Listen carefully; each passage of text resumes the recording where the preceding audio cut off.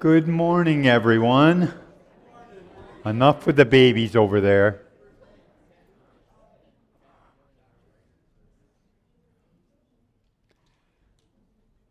Pastor John already thanked everyone for their help in VBS, and we really are grateful for all of the work you guys put in, planning it, putting it together, putting all of the stuff together, because, it was all over the whole property. We had zip lines. It was an amazing time, and I am grateful for all of your help in doing it, breaking it down. I also, this is the first time I've had the opportunity to do it, want to thank you guys who took one of your Saturdays, a Saturday, which for some of you is your only day. You took your Saturday to come over and work on the parsonage and get things kind of caught up, and I am truly grateful for your servants' hearts and how you have been expressing the love of God in tangible ways. So thank you for that. Well,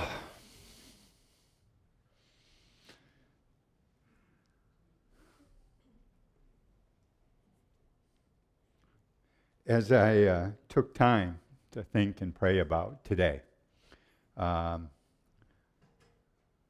kept telling my wife, I've got nothing, it's not going anywhere, it's a good time to quit. But really, the struggle was my mind and heart was going in two different directions. So I decided, even though I was given an allotted period of time, since this is kind of my swan song, what are you going to do, fire me? I'm going to go in two different directions. The first direction is actually to you, the congregation and family here at Family Life Church. And the second, I want to make some brief comments to John and to April and to the family. I don't know if you've thought about it, but most good stories have to have a lead-in line. It was the best of times, it was the worst of times. Or once upon a... So time is important in these stories. They're taking you back to a certain era. And of course, you can't neglect probably the most famous book of all time. Starts with a word that doesn't include the word time, but it certainly refers to time when it says, in the beginning, God created the heavens and the earth. The story that we are celebrating today, and I'm saying it specifically to you, the congregation, because I want you to understand what we're about. This story didn't begin when the elders decided that they would bring John and April on as missionary worship leaders to our church. This story didn't begin when they decided that they would make Jonathan and April worship pastor. This story didn't begin when they decided to make John and April associate pastor of this church, and it's not beginning today when he's installed as lead pastor. According to the Word of God in Ephesians chapter 1, all of this began before the foundations of the world. What I want you to catch is this was God's plan before it was our plan. All we're doing is jumping on his bandwagon, finding what he's doing that we can celebrate. In the beginning, God created, and at the end of his creation, he said, it's good. It's good. And by the way, that ought to be your theology moving forward. You ought not start with chapter 3 and neglect chapter 1 of Genesis. Start with chapter 1 where God says, it's good. So when you wake up in the morning, say, it's going to be a good day. Yes, I know chapter 3 is coming with the fall and all of the fallout from it, but it starts with, it's good. But then he takes some dust of the ground and he fashions a man. And he looks at that and he says, it's very good. But even with it being very good, God knew sandy alone was not enough. I say sandy because the word Adam, literally means dirt or sand. So I think we could have called him sandy or dirty, but we called him Adam. He looked at Adam and he said, you're not enough. He said, I want more. So he took from Adam and he created a woman who would be a partner with him. And in that partnership, they would begin to create a family. And if you look at the the principle of God, which is usually to start with one, but from the one to grow it to more and more, that there would be increase. You see that all throughout the Scripture. I thought about Noah. God comes and he speaks to Noah, but Noah didn't build the ark alone. It took his whole family to be able to save mankind and to propagate the church in a way that would save you today. I thought about Abraham, the father of those who walk in faith. I mean, here's this guy who is touted as being the progenitor of those of faith. But God looks at Abraham and says, "You're not enough."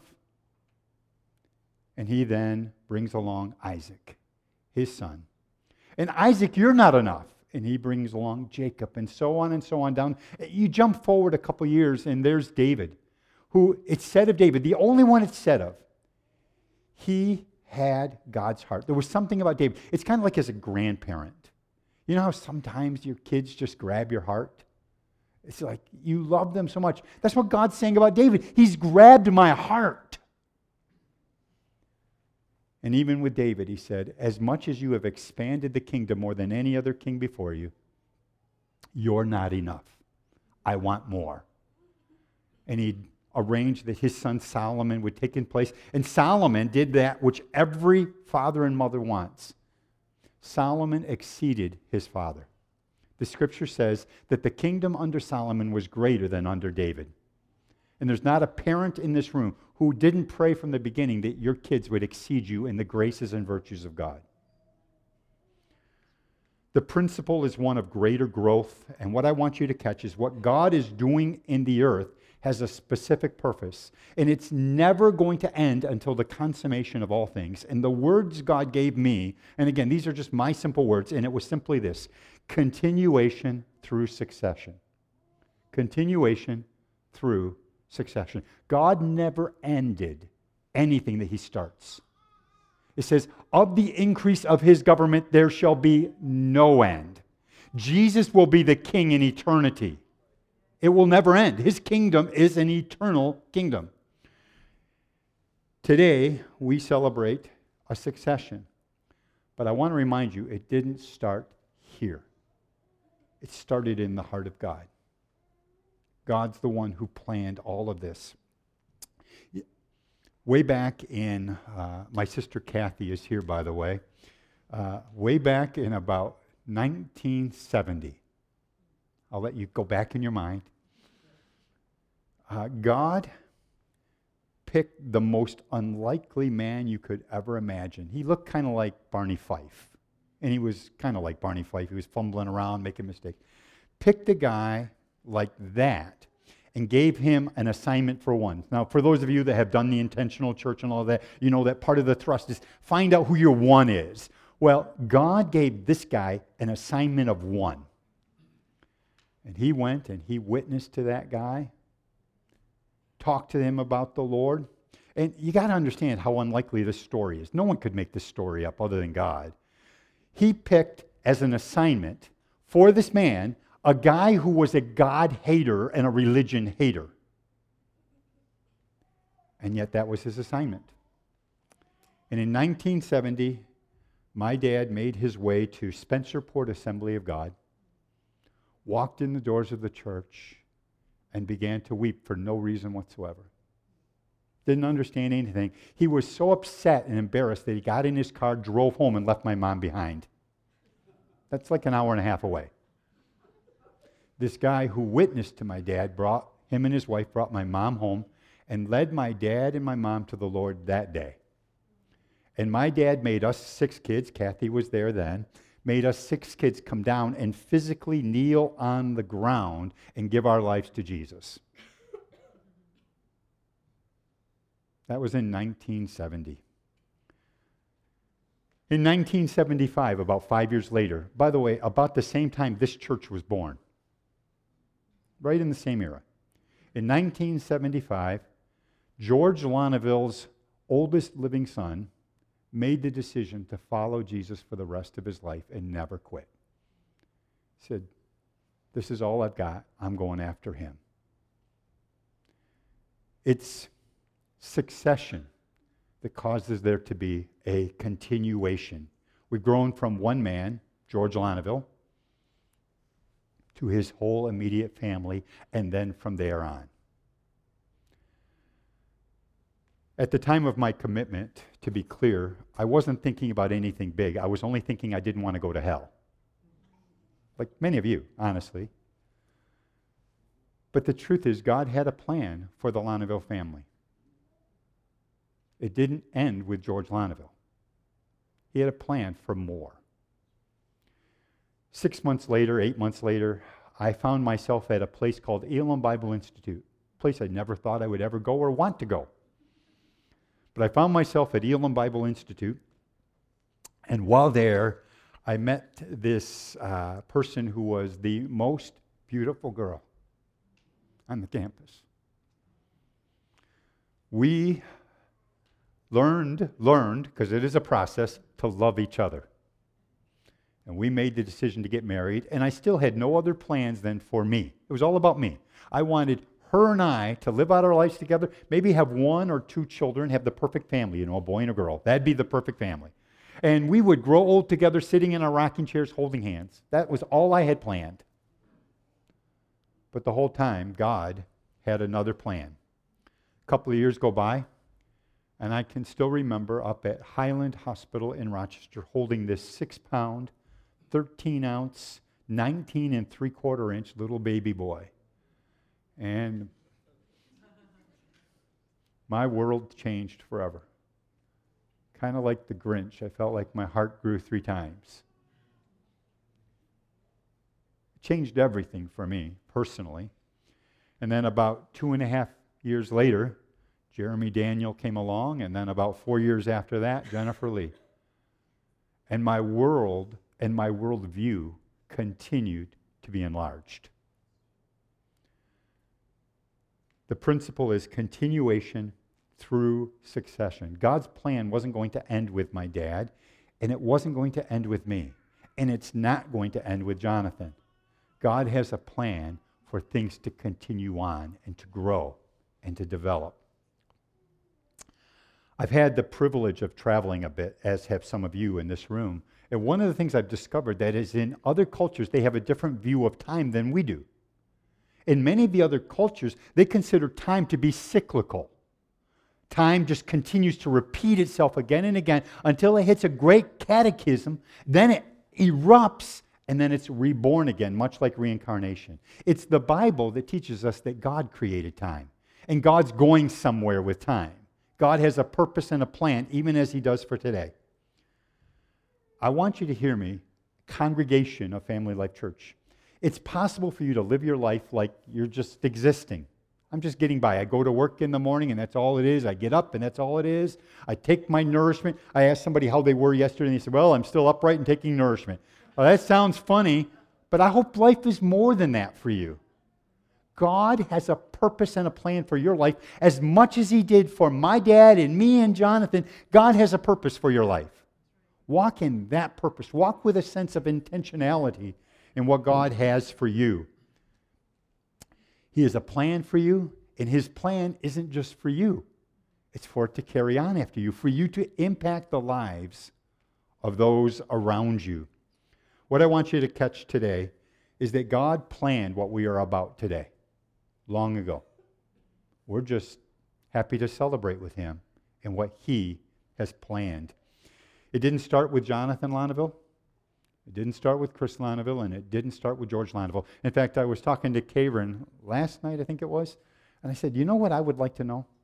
I would like to know who is the guy that led the other guy to the Lord. His name, by the way, was Elwood Hillflicker. That should tell you something about him. Who led him to the Lord? Who witnessed to him that caused him to follow the Lord? The story never ends, and you're a part of it. Remember and glory in the truth that this is all God's doing, and what we're doing is embracing and celebrating God's choosing. So that's my word to you, simply as a congregation. This is God's plan. Let's celebrate what He's doing. Then to John and April and the family. Well, almost the whole family. We are missing one here. It's important for you to remember what I just said, by the way. That it doesn't start with you and it doesn't end with you. There's going to be those who come after you. People think it's odd that I like to walk in the cemetery. But I find it the most soothing thing in the world to know that there were people who came long before me, and there will be people who walk this earth long after me. And I'm okay with it. I think that's good. And I look at their gravestones and I think, Lord, what did they do in life? Whose lives did they impact that maybe without me even knowing it impacts me today?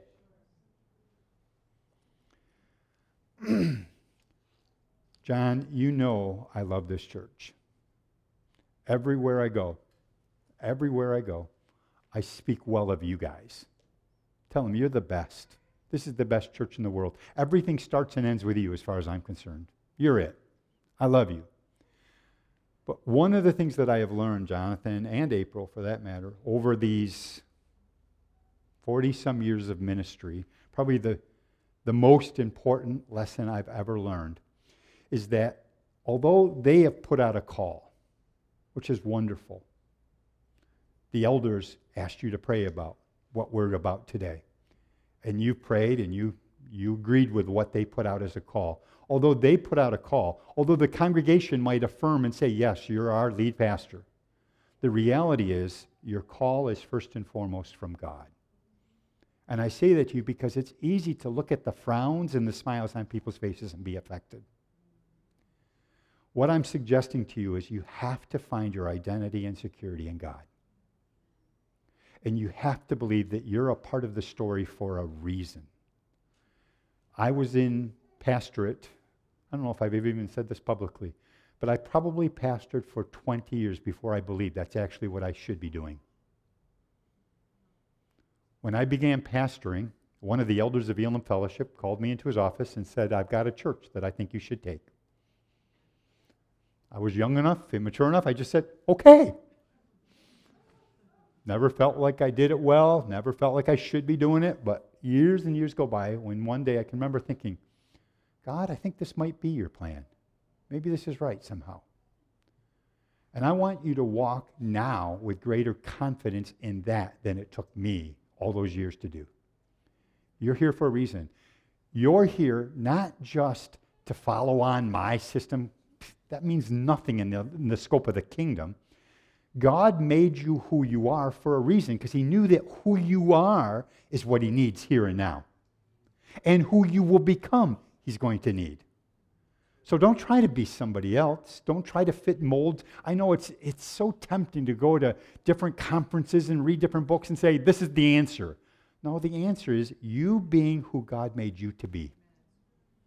And if your style of preaching is to tell long stories, I don't know why I'm even thinking that, but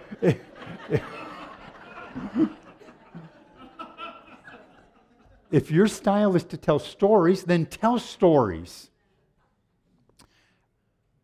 The scripture says this, Christ in you, the hope of glory. And then Paul says in Philippians 3:9, being found in him. In those moments when you're dealing with people, because again, I love these people, but I also know these people. There are times when they can frustrate you, aggravate you. I guarantee it, just like we probably frustrate and aggravate them.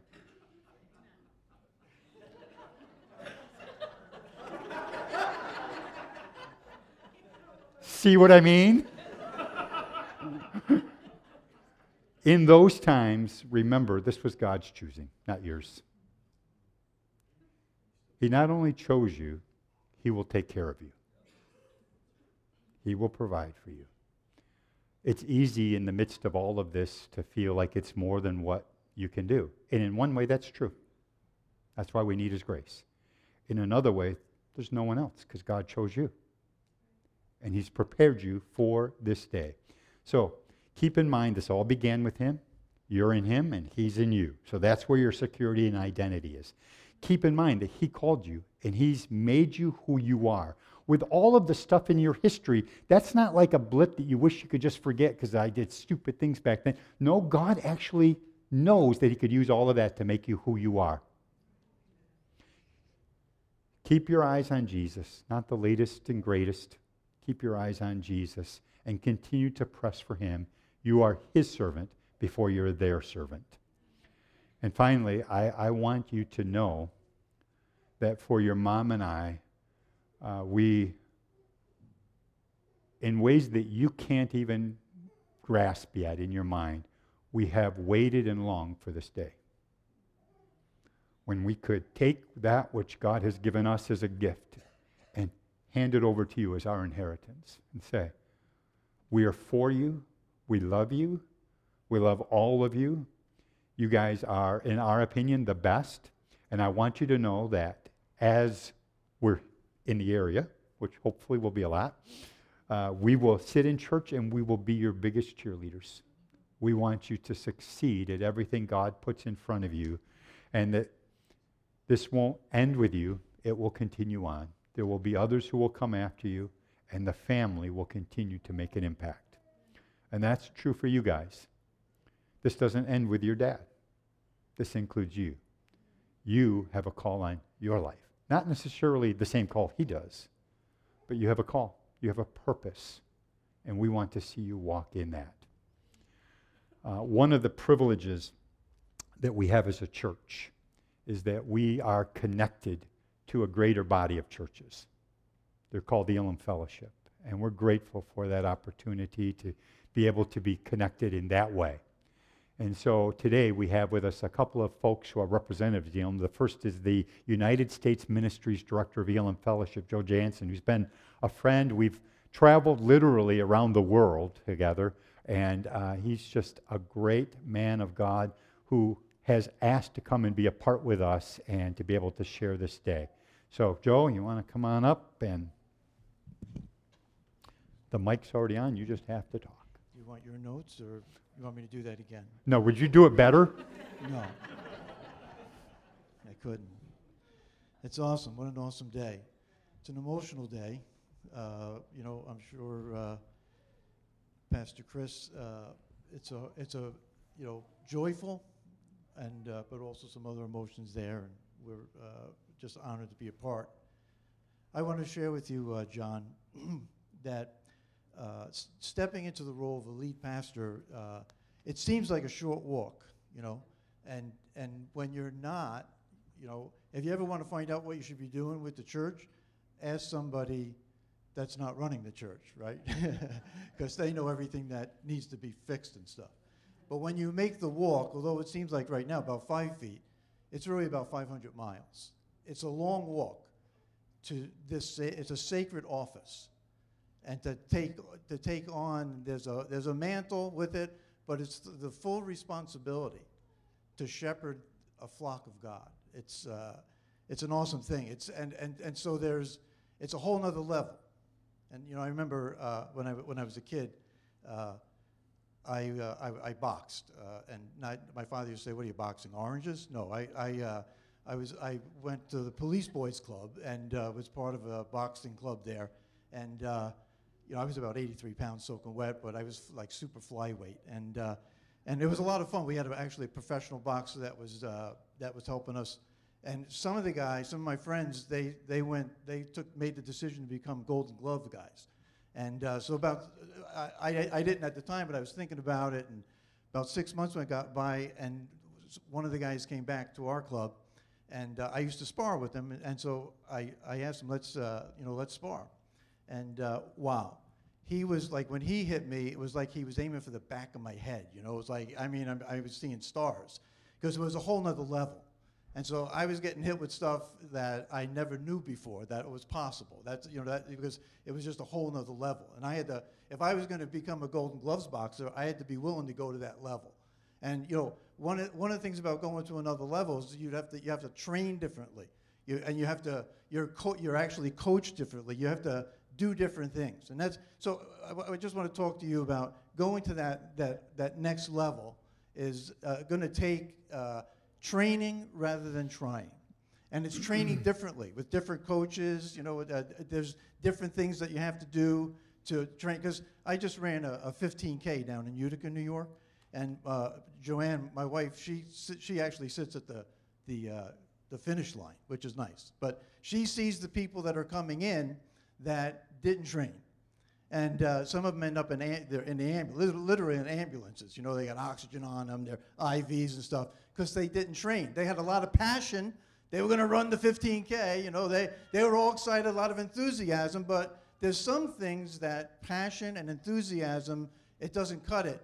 You have to train. There's things that you need to know, and that you have to have things built in you through that training to be able to successfully complete what God has called you to. And so don't just try, train, and train in new ways. And then there's this thing also, John, when you get to that next level, is you have to be resilient. That word, resilience, you know, if you just look at the ability to bounce back after experiencing deforming pressure. Isn't that interesting? Because that's going to happen in life. That's going to happen in pastoring. You're going to hit some stuff. I had a couple other. Resilience comes from the same word that the word somersault comes from, which I thought was interesting. Wow. But you need to learn how to do somersaults and land back on your feet, right? A somersault, you roll over but you're back on your feet.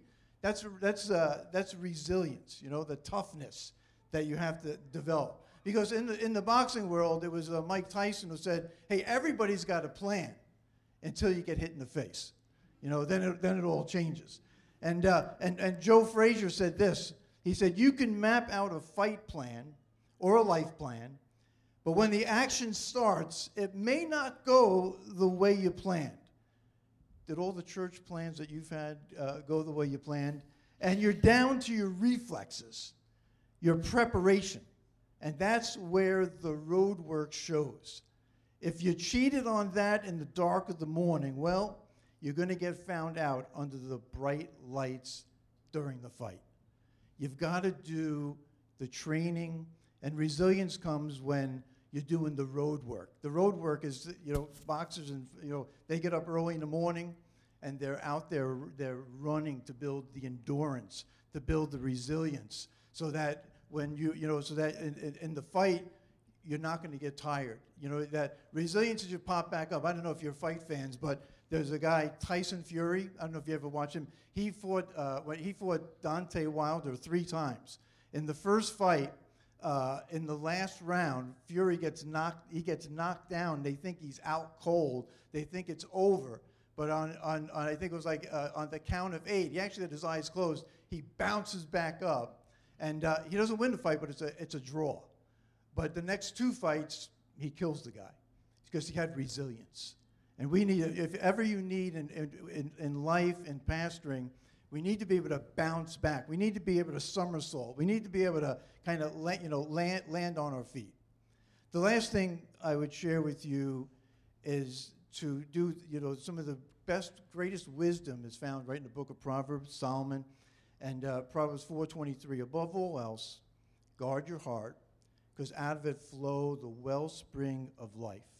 And in this, in this work, it's a sacred work that your dad laid it out. This is a God thing, but we have to guard our hearts. What's going in it? What's coming out of it? Because garbage in, garbage out. Solomon's saying our heart is our mind, our will, our emotions, the stuff that may. And people, sometimes they don't mean it, but they can try to poison our hearts. And it's that daily training in doing an inventory of what's going on inside of us, and where we're stuck, and where anger is taken over, or unforgiveness, or bitterness, and these roots, and just having in place the training to be able to keep a clean and a pure heart, because without it, we lead people, we'll lead everybody to sour grapes. And so those are my words to you. I'm excited for you. I'm praying for you. We're here to help you in any way, cheer you on. You guys are awesome, and I know that it's a God thing, and you're gonna take this flock to new levels. You're gonna impact your world in great ways. So bless you, John. Thanks.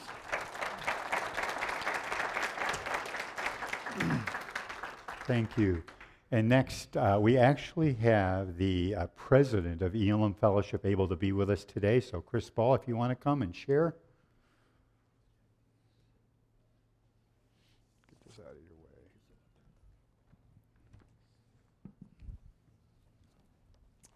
Well, first I want to say thank you, elders of Family Life Church, and also Pastor Chris and Karen for inviting us. It's a real privilege, and on behalf of Elam Fellowship, Jonathan and April, I just want to congratulate you on what God is doing, what he started a long time ago, as we heard. But we're here together with you today because we believe in you. And Elam Fellowship believes in you and this church. And with that said, I'd like to open up with a scripture from the Psalms, Psalm 139, 1 through 4. O Lord, you have searched me and know me and have known me. You know when I sit down and when I rise up. You discern my thoughts from afar. You searched out my path and my laying down. You are acquainted with all my ways. Even before a word comes from my tongue, you knew it altogether. That word searched, you have searched me, O God, comes from an exploration, a mind exploration. Other places in the Bible talk about the whole idea of examination, exploring. And God has been searching David. And by the way, this psalm was titled from David to the chief worship leader. And it says that he searched him, and as he searched through his life, he searched the good, the bad, those things that have been challengeable, and those things that have been unbelievable. And we know David's life, so we know the things that are challengeable, the things that are bad, the things that are good, and those things that are just unbelievable in David's life. And David said, it's in that time I've learned and know your moves, know your thoughts, know where you're going, how you behave, and the very words that will come out of your mouth. Now, when I read that, I read it because I looked for that passage of Scripture purposefully because of your maternal grandfather. We've heard about your paternal grandfather, but your maternal grandfather was very, very, very close, he and Mavis, to me and Carol. When he ordained me in 1990, being Welsh, I invited my parents who were Welsh. It's the only time my parents came to my church to see David Edwards lay hands on me. And I don't know if my dad ever heard me preach all those years. But they felt safe with another Welshman. And he shared a story at my ordination that maybe David shared here. He was certainly a part of this congregation. And this story I've never shared publicly, but it's in your life as a pastor, in your life in ministry, there'll be bullet points that stand out to you.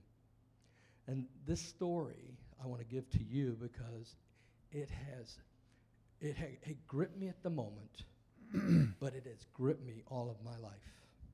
And I want to give it to you from your, if you will, paternal grandfather. He shared a story about a guy named Ken Gobb. Ken Gobb was a traveling minister. I read about him this week. In fact, I found the story. It's in a book. And apparently Ken Gobb has traveled 8 million miles, 130 times to Israel. But Ken Gobb was traveling through the United States, and he was on I-95 near Dayton, Ohio. His wife, Barbara, and his children were tired, so he said to them, why don't we stop, go grab some breakfast in the corner restaurant. I can picture it being Denny's, but that's just adding to the story, okay? You'll do that, I'm sure. And but they stopped to eat breakfast, and Ken said, I'm going to go for a walk. And he was walking around the block, and as he came to this one corner heading towards the Dairy Queen to get a soda, this telephone was ringing at the gas station. It kept ringing and ringing and ringing. Finally, he went over to the telephone booth, a phone with a cord for those of you who remember. And he picked up the phone. When he picked up the phone, on the other end of the line was an operator. Is this Ken Gobb? A collect call for Ken Gobb. And he, I could go through his level of the story, but in short, I mean, he's like, something's happening here. This is a telephone booth in the middle of nowhere. I pick it up, and the operator is looking for Ken Gobb, which is me. So he said, yes, this is Ken. He said, please hold. And a lady named Millie comes, Millie from Harrisburg, Pennsylvania. And she said, please help me. And she started to weep. When she got herself together, all of a sudden, she said, I'm about to kill myself, and I just wrote the letter to my family. But I heard this voice say, take these numbers down and call it and ask for Ken Gobb. And she did that, and he answered the phone, and the rest of the story is that Ken began to minister. He describes it in his story that I just read for the first time yesterday. And your grandfather shared about how the phone booth filled with the presence of God, giving him wisdom in that moment that wasn't learned, it wasn't trained, it wasn't all those things that we do, but it came supernaturally for this young woman from Harrisburg, Pennsylvania. He led her to Christ, and there's the rest of the story going on.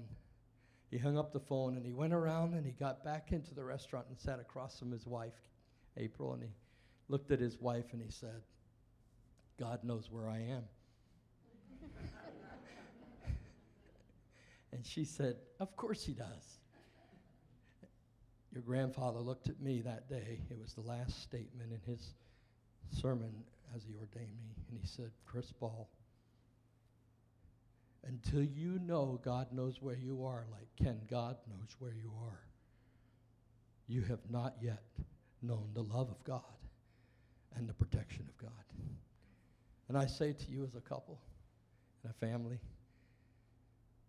come to that point where you know God like Ken Gobb, Chris Ball, Chris Lonneville, Joe Jansen, Carol Ball, and all the others in here that have learned to know that he knows where you are.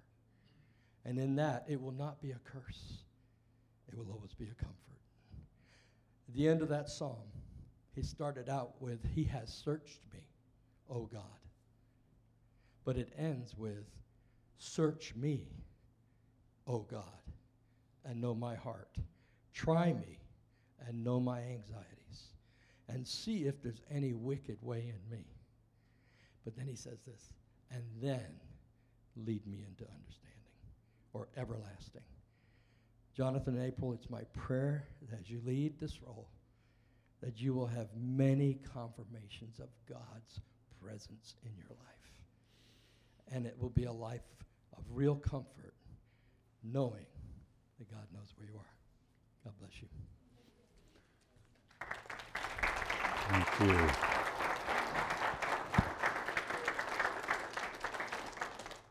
At this time, we're actually going to ask John and April and their family to come up. We're going to have some chairs set up here right now. So if girls too.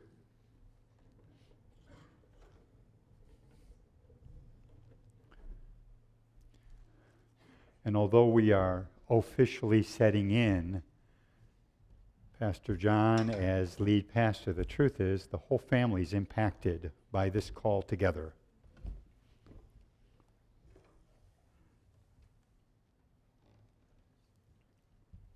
And then there are some of you that we have invited to come and to pray with us, to lay hands upon John and April and the family, Rick and Kimberly, Kathy and Charity, Chris and Carol and Joe, the elders, if they would come, Ben and Chelsea.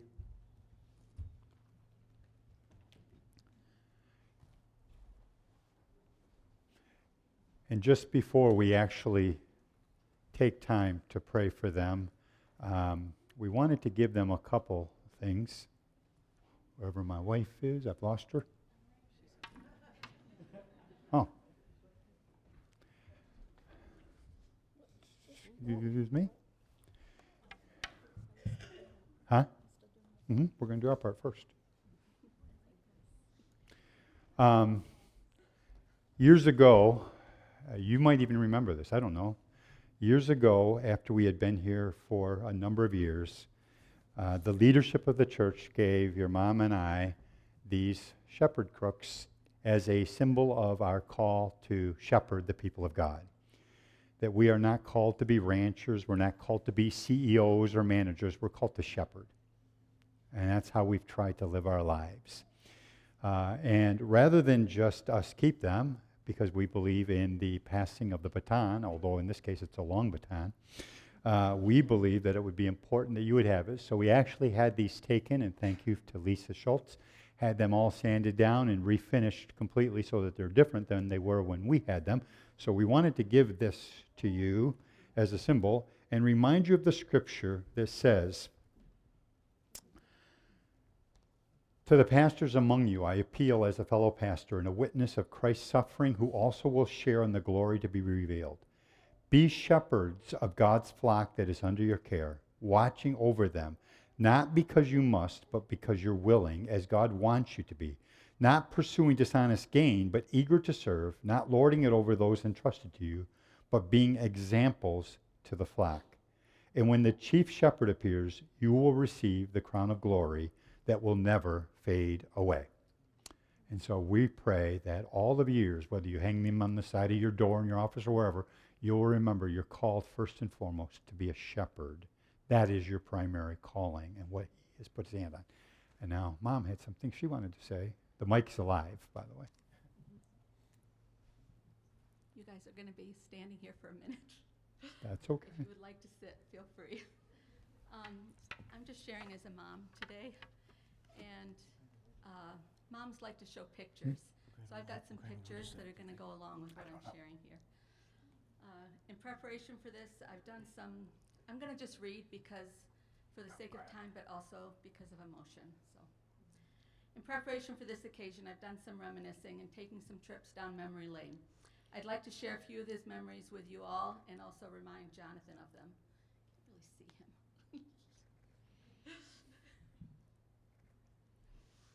Jonathan, I'm sure you know that your dad and I, thank you. All right, prayed for you before you were born. And we dedicated you to the Lord when you were just a couple of weeks old.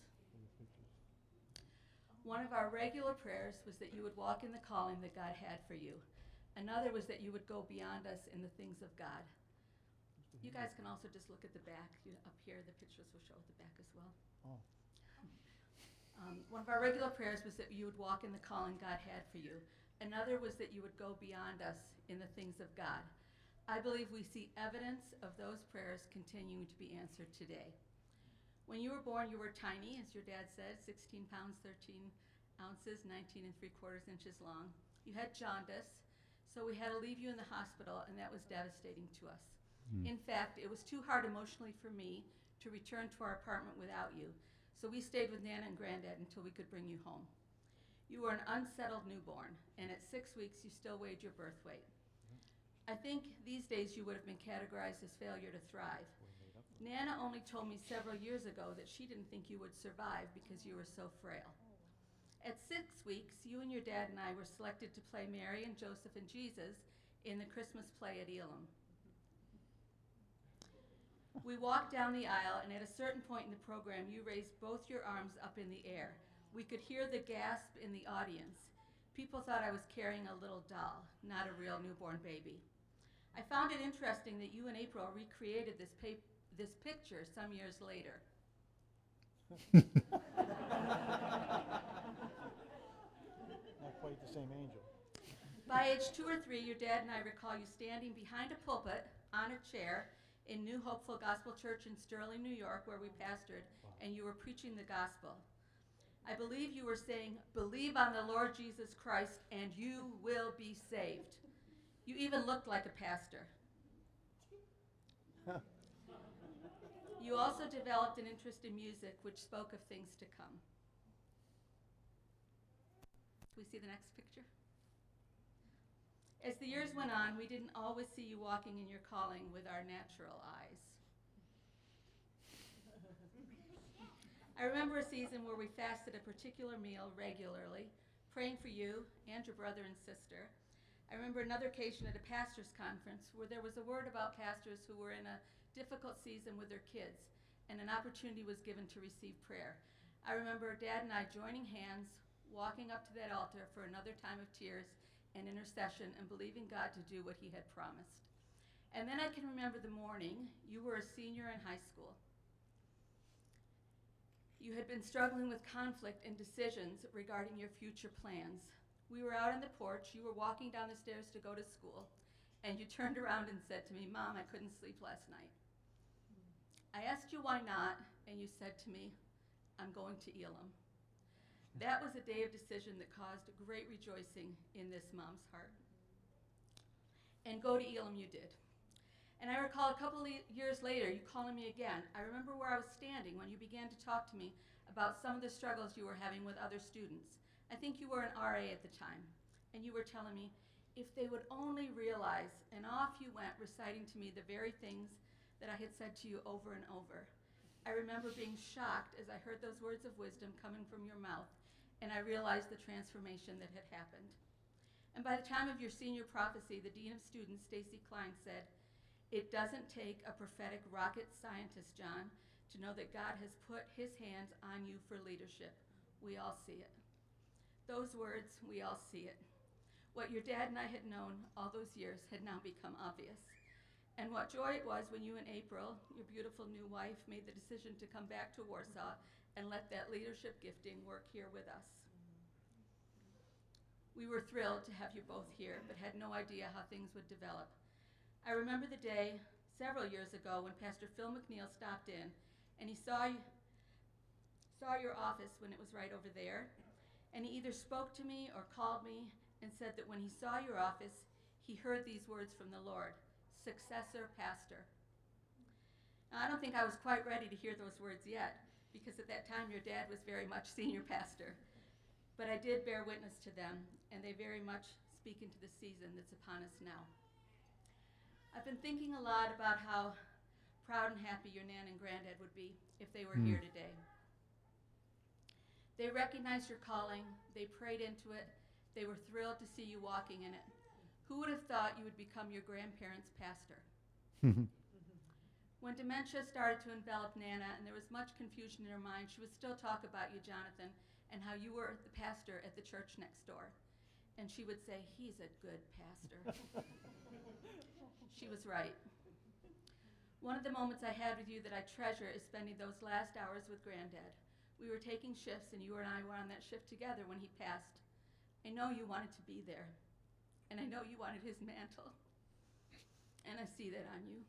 I hear his questions come out in your sermons, and I see him in the way you befriend people. You find good in them, you embrace them, and you make time for them. I see the wisdom that he was known for evidenced in your counseling and leadership. And as an aside, there's the love of snowmobiles, too. And that wisdom, Stacy Klein spoke into that as well when he called you a leader, gifted with unusual wisdom to unscramble situations.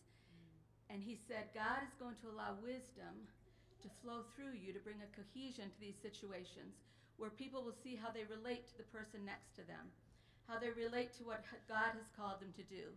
A gifted leader with unusual wisdom, used by God to bring together situations that have been horribly scrambled in people's lives. Wisdom has the dimension always of being able to see the big picture, being able to apply knowledge in a proper way, but the real mark of wisdom is going beneath the surface to be able to really establish what the truth is in that situation. We see that gift of wisdom flowing in your ministry. A few days before Granddad died, you posted this on Facebook. I'm sitting by my granddad while he is sleeping. I found this picture on a table in their room. He has had a pretty amazing life. It would be hard to find someone who has been more faithful, hard to find someone more steadfast. What an awesome example. I hope to be as faithful and steadfast as he has been. I'll say you're well on your way. I know Granddad would be rejoicing, a mixture of laughing and crying together, if he were here with us today. Lastly, I want to remind you of something. I don't quite know what year it was, but somewhere around 25 to 30 years ago, I put a verse in each of you kids' bedrooms. I prayed and asked for the Lord for a verse to pray and declare over each of you, and then I wrote it and put it on your bedroom doors. Yours was Philippians 1:6, being confident of this very thing, that he who has begun a good work in you will perform it until the day of Jesus Christ. Interestingly, as of this week, your verse was still there. I didn't want to take that verse off your door, but that room is now a storeroom. I didn't want the verse, really the promise of the verse, to be lost. So I have this gift here for you.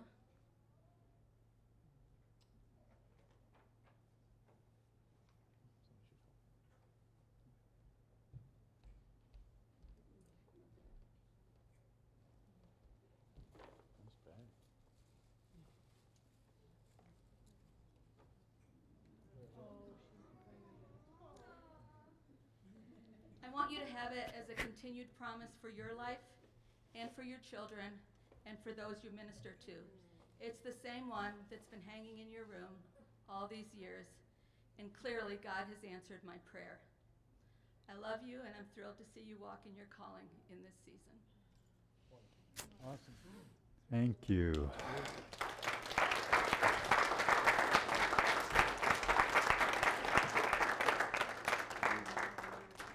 We're going to take a little bit of time and pray for John and April now and the whole family. I'm going to ask you to join with us. It's easy to disconnect at times like this, feeling like, oh, it's for them, it's not for me. But the truth is, this is for you too, because this couple, this family, will be a key family for you in your life. So would you join us as we pray for them? And for those of you here, gather around them. If you feel like you have a word or something you want to pray over them, just let me know and I will pass the microphone. So come on in.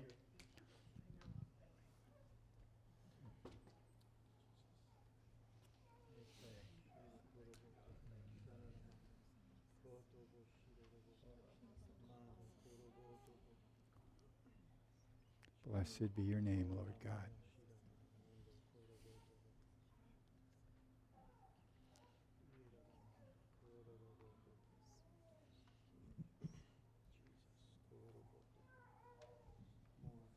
I came with a word, so I'm just going to go ahead and read it here while we're pressing into the Lord's presence. I felt the word flourish for April on her birthday last month as she was turning 40, and I wrote about it in her birthday card. After her party, as I was laying in bed that night thinking of this day, I felt it was a word for both of you.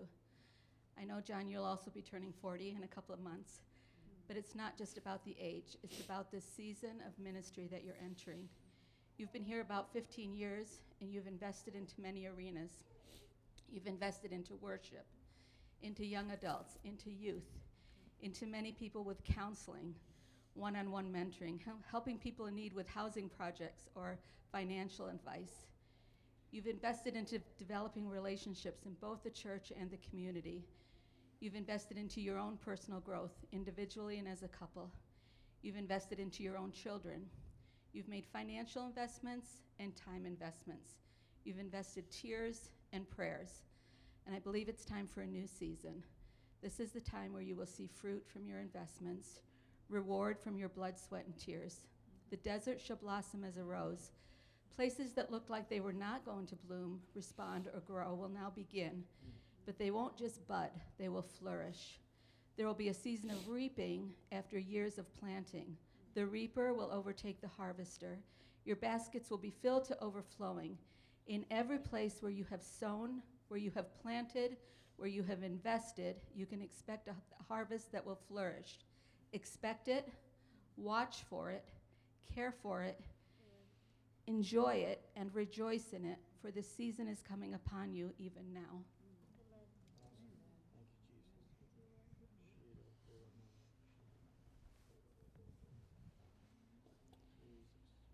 When David was passing on and speaking to Solomon, he said, "Be strong and prove yourself a man, but keep the charge of the Lord," meaning the call on your life. Remember that call. Walk in the Lord's ways and his statutes, his commandments, his judgments, and his testimonies. Remember the testimonies of what God has done for you and in you in your life. Father, we pray for the anointing and the mantle upon Jonathan's life. Father,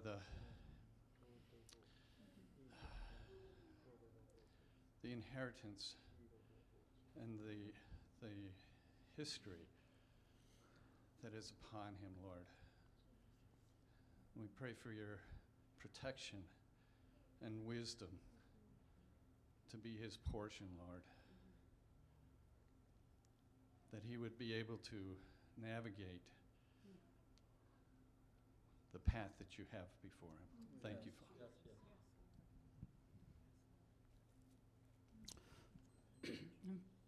John, I just feel like the Lord wants to remind you that although the calling is deep and weighty, it's probably larger than we imagine. That the Lord wants to remind you that you're not alone in this. That you don't carry it alone. You have those who've gone on before you, who are part of the great host of witnesses that encourage and spur you on. But you also have those who are flesh and blood here in this body. Your leadership team, your family, your friends. And I think everybody here could call themselves friends. But we're here. We're here. And the Lord had provided that for you. That you don't run this race alone. That we are linking arms with you to help and support and spur on and encourage and pray for. Father, thank you for these gifts. We commit as a body and as friends. We commit to be cheerleaders and encouragers and prayer warriors and those who stand in the gap. And thank you for that honor, Father.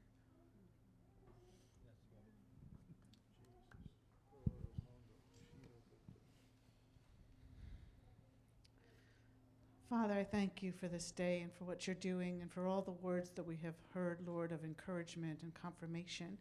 I thank you for Jonathan and your plans that you have for him, and I thank you for April and the plans you have for her and for them as a couple and for this family. And just this prayer by the Spirit that I'm praying, that I thank you that Jonathan, the Lord is just saying to pray over you that you are a good father, and you have been a good father. You are a father of wisdom, a father of tenderness and compassion, and a father who loves his children and is not afraid to discipline them in the way that God has called you to do so. And you are raising up a great harvest in your family. And April, you've been a tremendous mother. And the Lord says that you will be known as a great mother and father, a father and mother in this house. And not only in this house, but to those outside, to the church at large, you will be known as father and mother in a tremendous and a great way. And Jonathan, I saw 2 words over you the Lord put on my heart. One was strength, and that he wants you to know that he will strengthen you in the days ahead, even at times that you feel faint of heart. Do not be discouraged, for the Lord will strengthen you. The Lord has strengthened you, and you are strong. But in the days ahead, know this, that you have everything you need, and you've been given everything you need by the Spirit for this assignment, for this place, for this position, for pastor. And you have everything you need. So know that you can draw on the resources of the Spirit that is within you for what God has called you to do. And it's not by might and it's not by power, but it is by his Spirit, says the Lord. And so that you will be able to stand up and your legs will be strengthened and your arms will be strengthened, and you will have the strength that you desire in the time that you need it. And you are as David, the Lord showed me your heart. You are as David, the Lord says, that you are one who you follow hard after God, and your heart is after him, and he has been pleased with that. He's pleased with the heart that follows hard after him. And I saw strength, strengthen. And that's also for both of you as a couple. He will raise you up and strengthen you in this place. You will be fathers and mothers. You will be full of wisdom. You will have everything you need by the Spirit to lead and to minister your flock well, says the Lord. And the second thing I saw was a lion's heart. You have the heart of a lion, and you are courageous, and you are not afraid to stand up and roar when the roar of the Lord needs to be heard. And the Lord is pleased with that. He's pleased with the lion's heart that he has put within you, that you have allowed to be cultured, allowed to grow within you. And that lion's heart is going to grow even more. And you will be one that guards, one that watches over, one that protects, one that stands up, and you will have the strength to ward off the wolves and those who would come and try to come into the fold and hurt the sheep. You will have the heart of the lion to stand up and guard and protect, even as you have done over your own family and your own children. So now you will do that and have that for this place and for this house. Lord, I thank you for this day. I thank you for this family. I thank you, Lord, for what you're going to do in this church, Lord, the family of God that is here, the body of Christ that is here, Lord God. I thank you that, yes, it's going to flourish, and it's going to grow, and it's going to go on, Lord God, and in succession to what has been started, Lord. You will truly complete the work that you have started. Amen. John and April, I've been praying for you guys for a while, and I've spent some time just seeking the Lord, and there's a few things that I was reminded of. One is, David, he at one point is facing the Philistines over and over. He'll clear them out, and then they're back. And each time he does something, he inquires of the Lord. He understands the problem is there, but is it his battle? Is it his time? Is it the approach that he needs? He's always questioning before he makes a move, and I saw you guys like that, where your heart really is, God, we're going to seek first your kingdom. We might see the issue, but is it our issue to take up? Is it our battle? Is this the time? And one of the coolest things that there's at one point where the Lord responds to David and says, when you hear the sound above the poplar trees, that's the time to go in. And there's no way to recreate that in yourself. You can't make a sound above those trees. So there's a sound that God wants to bring forth from you guys. And there is something so unique, and it's waiting for that time. And it's felt like, God, we've been waiting. We've gone through battles. We've seen this. But now you're about to see that release of the sound come forth. And there is something that's been locked up on the inside of you. But the Lord is uncapping wells, and he's causing you to step into it. It's just been a matter of time. It's almost like Joshua around that wall. There's a period of silence, but there is that moment when there's a release. And when there's a release, they saw a huge victory. You're about to see the huge victory, and the battle belongs to the Lord. He has a game plan, and he's going to give you that game plan, and it's going to be very clear. And then I was hearing this wind, and in Acts 2 it talks about there's something like the sound of the wind, and there's a fresh wind that's blowing upon your spirits. There's been almost a weariness that has been there, but God is blowing that fresh wind again, and he's rejuvenating. I was seeing even into your physical bodies. It was like an x-ray of your physical bodies, and God doing something over your physical beings, and he's renewing, he's recharging. It's like things are coming into balance. There's something that's just felt a little bit off, but God is bringing to you that peace that passes all understanding. He guards your heart, he guards your mind, and he's taking you to a place of being able to step out and say, God, I'm yours. I'm not holding back anything anymore. There was a time that you felt like you almost had to hold back from some things, but God's taken something off of you in this season, and you're going to release the freedom to many people. And then I was sitting here thinking about, there was a moment in this church where I can remember way back when there were pews, and I was sitting in a pew, and we had this amazing service. And I was sitting by myself just praying, and I felt this hand on my back, and I thought it might have been my dad or Uncle Chris praying for me. And I waited there, and I opened my eyes, and there was no one in the room. And I walked back and I talked to Uncle Chris and my dad, and they said it was either an angel or God himself. And I was reminded of that when I walked in today, and I felt like God said he's sending people who are marked by him. And they are going to be ones ready to serve, ready to be equipped, ready to march forward. It's like their heart is going to be that of a servant, and they're going to be ready to get behind the vision. And there is a launching forward of some things that he's put on the inside of you. But even around the family, I was seeing dreams are going to be becoming something that is like, hey, I woke up and I had this dream and it's going to happen.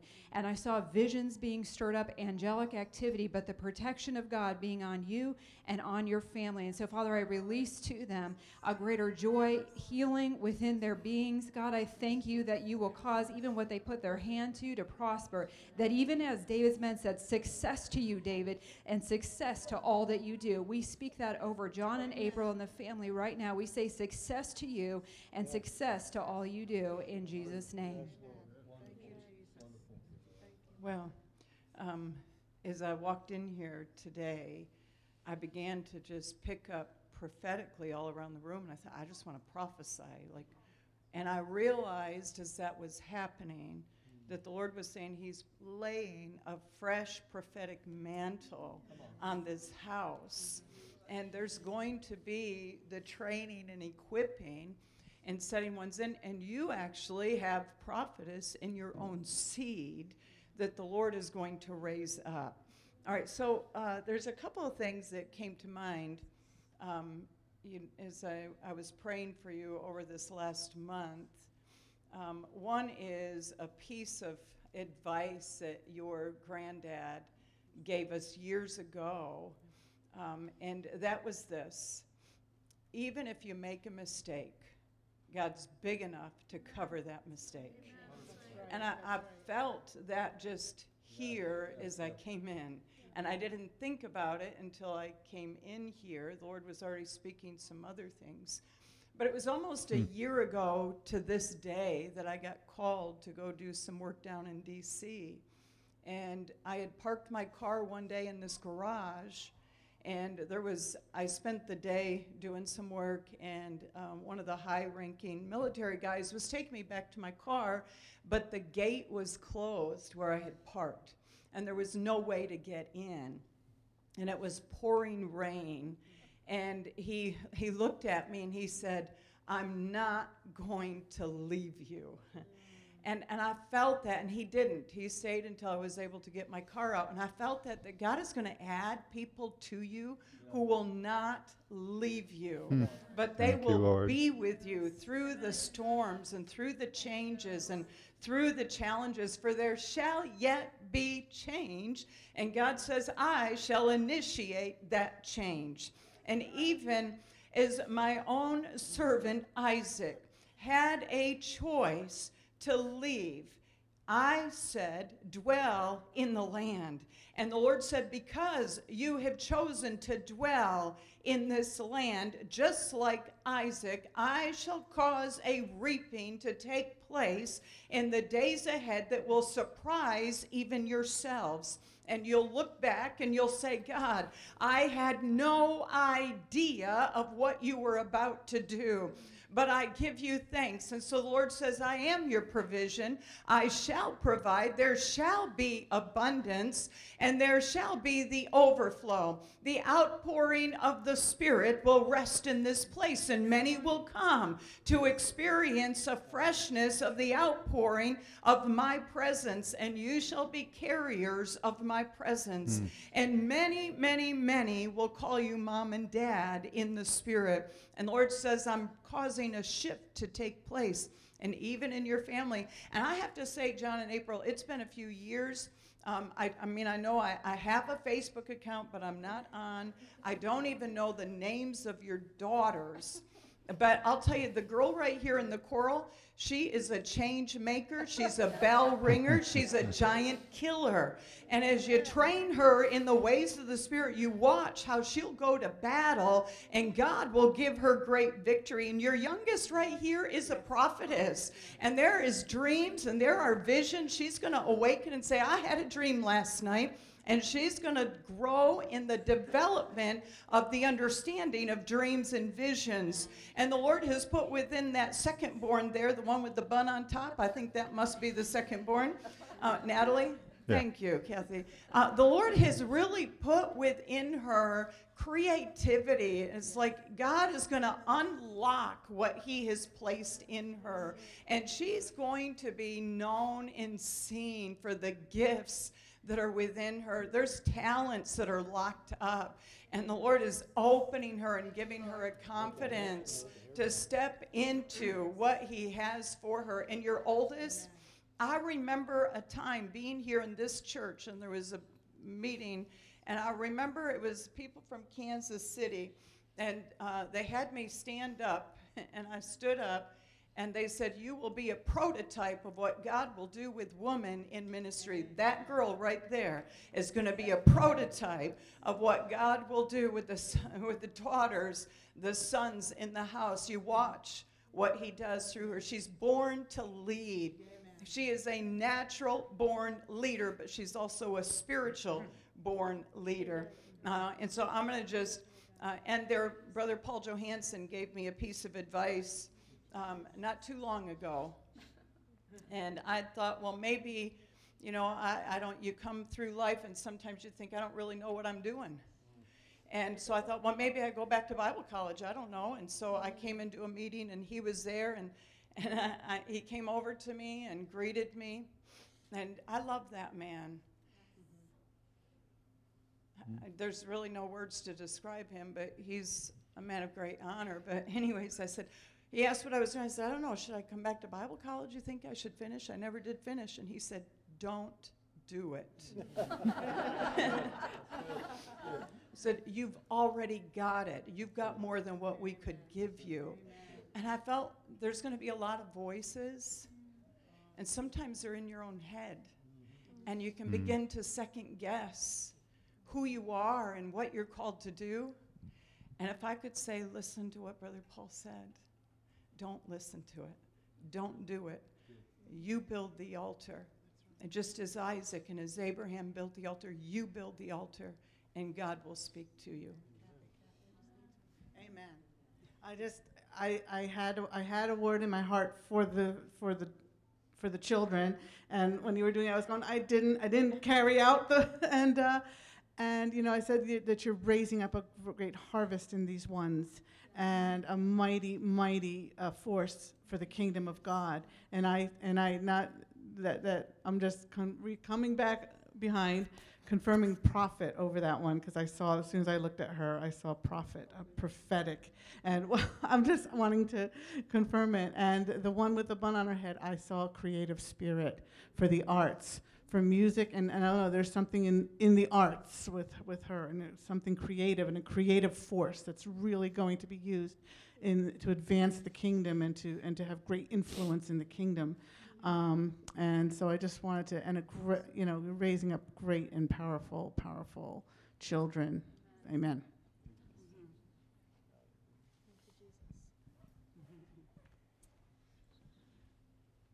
Jonathan, I believe I know a lot about you and know your personality and some of the things that you love, some of the things you don't like so much. And the Lord has given you, on one hand, this ability to just be decisive, and He's made you a get-her-done person.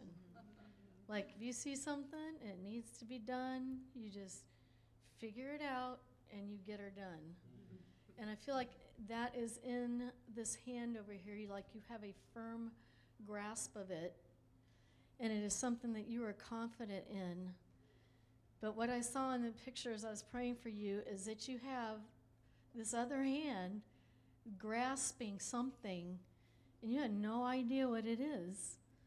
But it is the hand of surprise and of good gifts and of answers and of solutions that have nothing to do with the other hand. It's a hand that sometimes when this hand doesn't know the answer that you can say, but over here in this hand, God has surprises, and he will give you answers and solutions that you will know did not come from your mind, did not come from your thinking, did not come from your natural abilities at all. And it'll be something you will open your hand at that time, and out will pour things like love and grace and mercy and answers that did not go through your mind.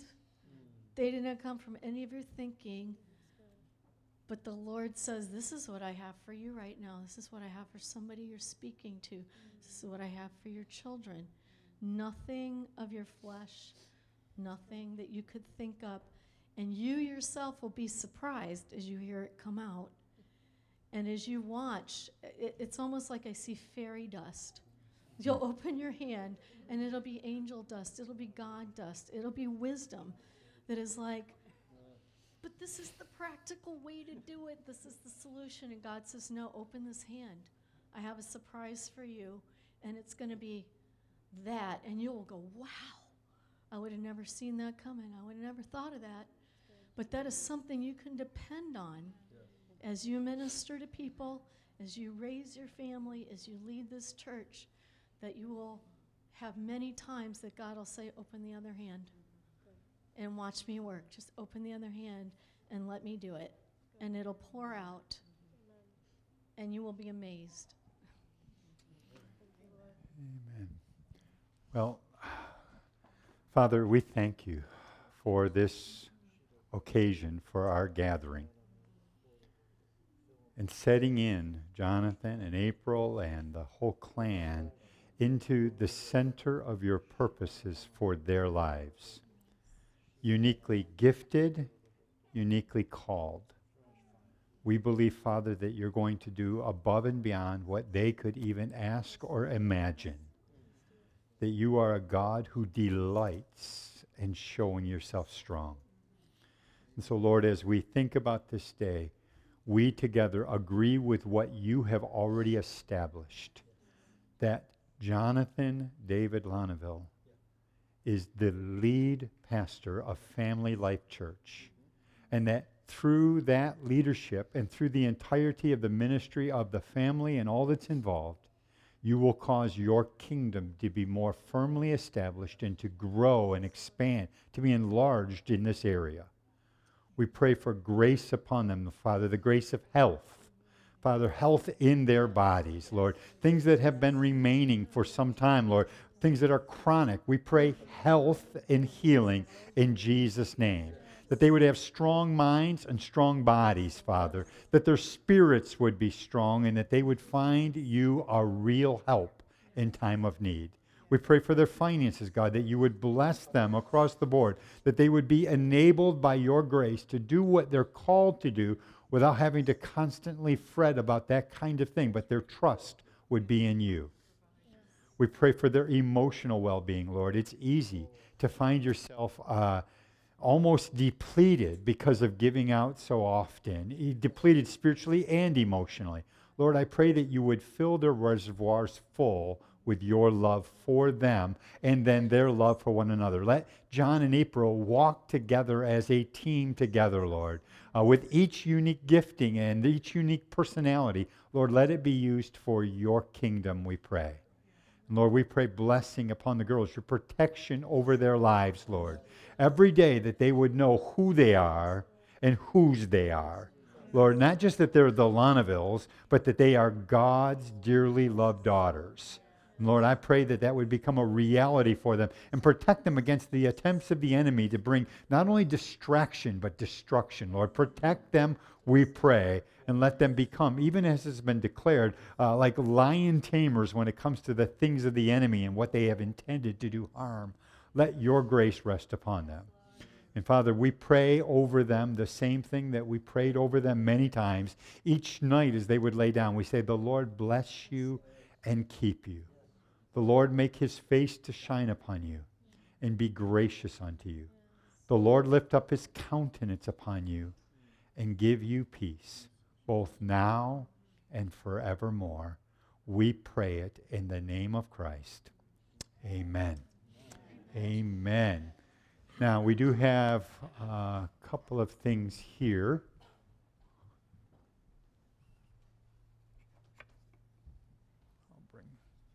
grab that. This is a plaque commemorating this day. It's right here. You can look at it. Later we'll put it out front. It says, Family Life Church recognizes Jonathan Lonville as lead pastor, July 17th, 2022. Shepherd the flock of God which is among you, willingly, eagerly, and as an example in 1 Peter 5, 2-3. And then we have some flowers for April. Okay, well then the rest of the team can sit down, and you guys, if you could move over here, we're going to do one more thing, so don't go away. Don't go.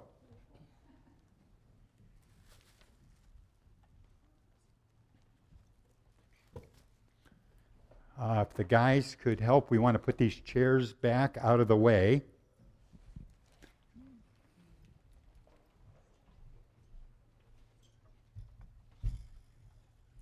Thank you. And Josh is going to explain things about a dinner, but before we do that, we're going to do one other thing. Thank you, Pastor Chris. Okay, we're going to continue on with our celebration this morning. We're going to get to our meal together, which is going to be a great time of fellowship and celebration, and I'm really excited, and you're all welcome to join us.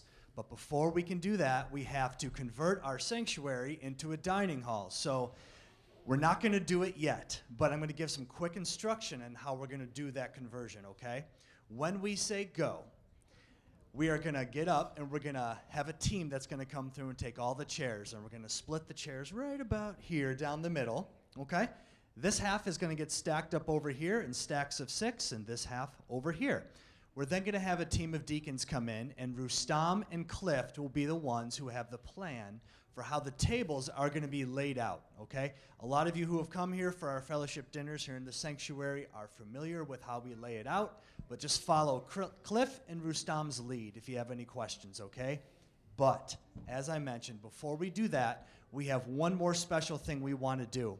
So we're going to invite the Lonville family to come forward, and we have all the children of our church. They're going to come up and gather around, and we're going to take a photograph so as to create kind of a time capsule of this event to mark everyone's ages and the day. And I'm going to give it over to Nick right now. All right, kids, you can just go with your parents. Yeah. Yes, parents. Kids can go find your families. Sorry for any confusion. All right, so here's what we're going to do. Everyone's going to stand up. Stand up. Lonville family, you guys are going to turn around and face me. So if you're way in the back, just kind of fill in. If there's some spaces, just kind of move up a little bit. This is just a big picture, guys. It's going to be really easy. Josh. All right, come on, move up. I'm going to start calling names. Go find your families. So Okay. Listen, if you can't see me, all right, if you can't see my camera, then the camera can't see you, so stand up, move. I want to be able to see everybody. We'd love to be able to give this to them to have for a long time.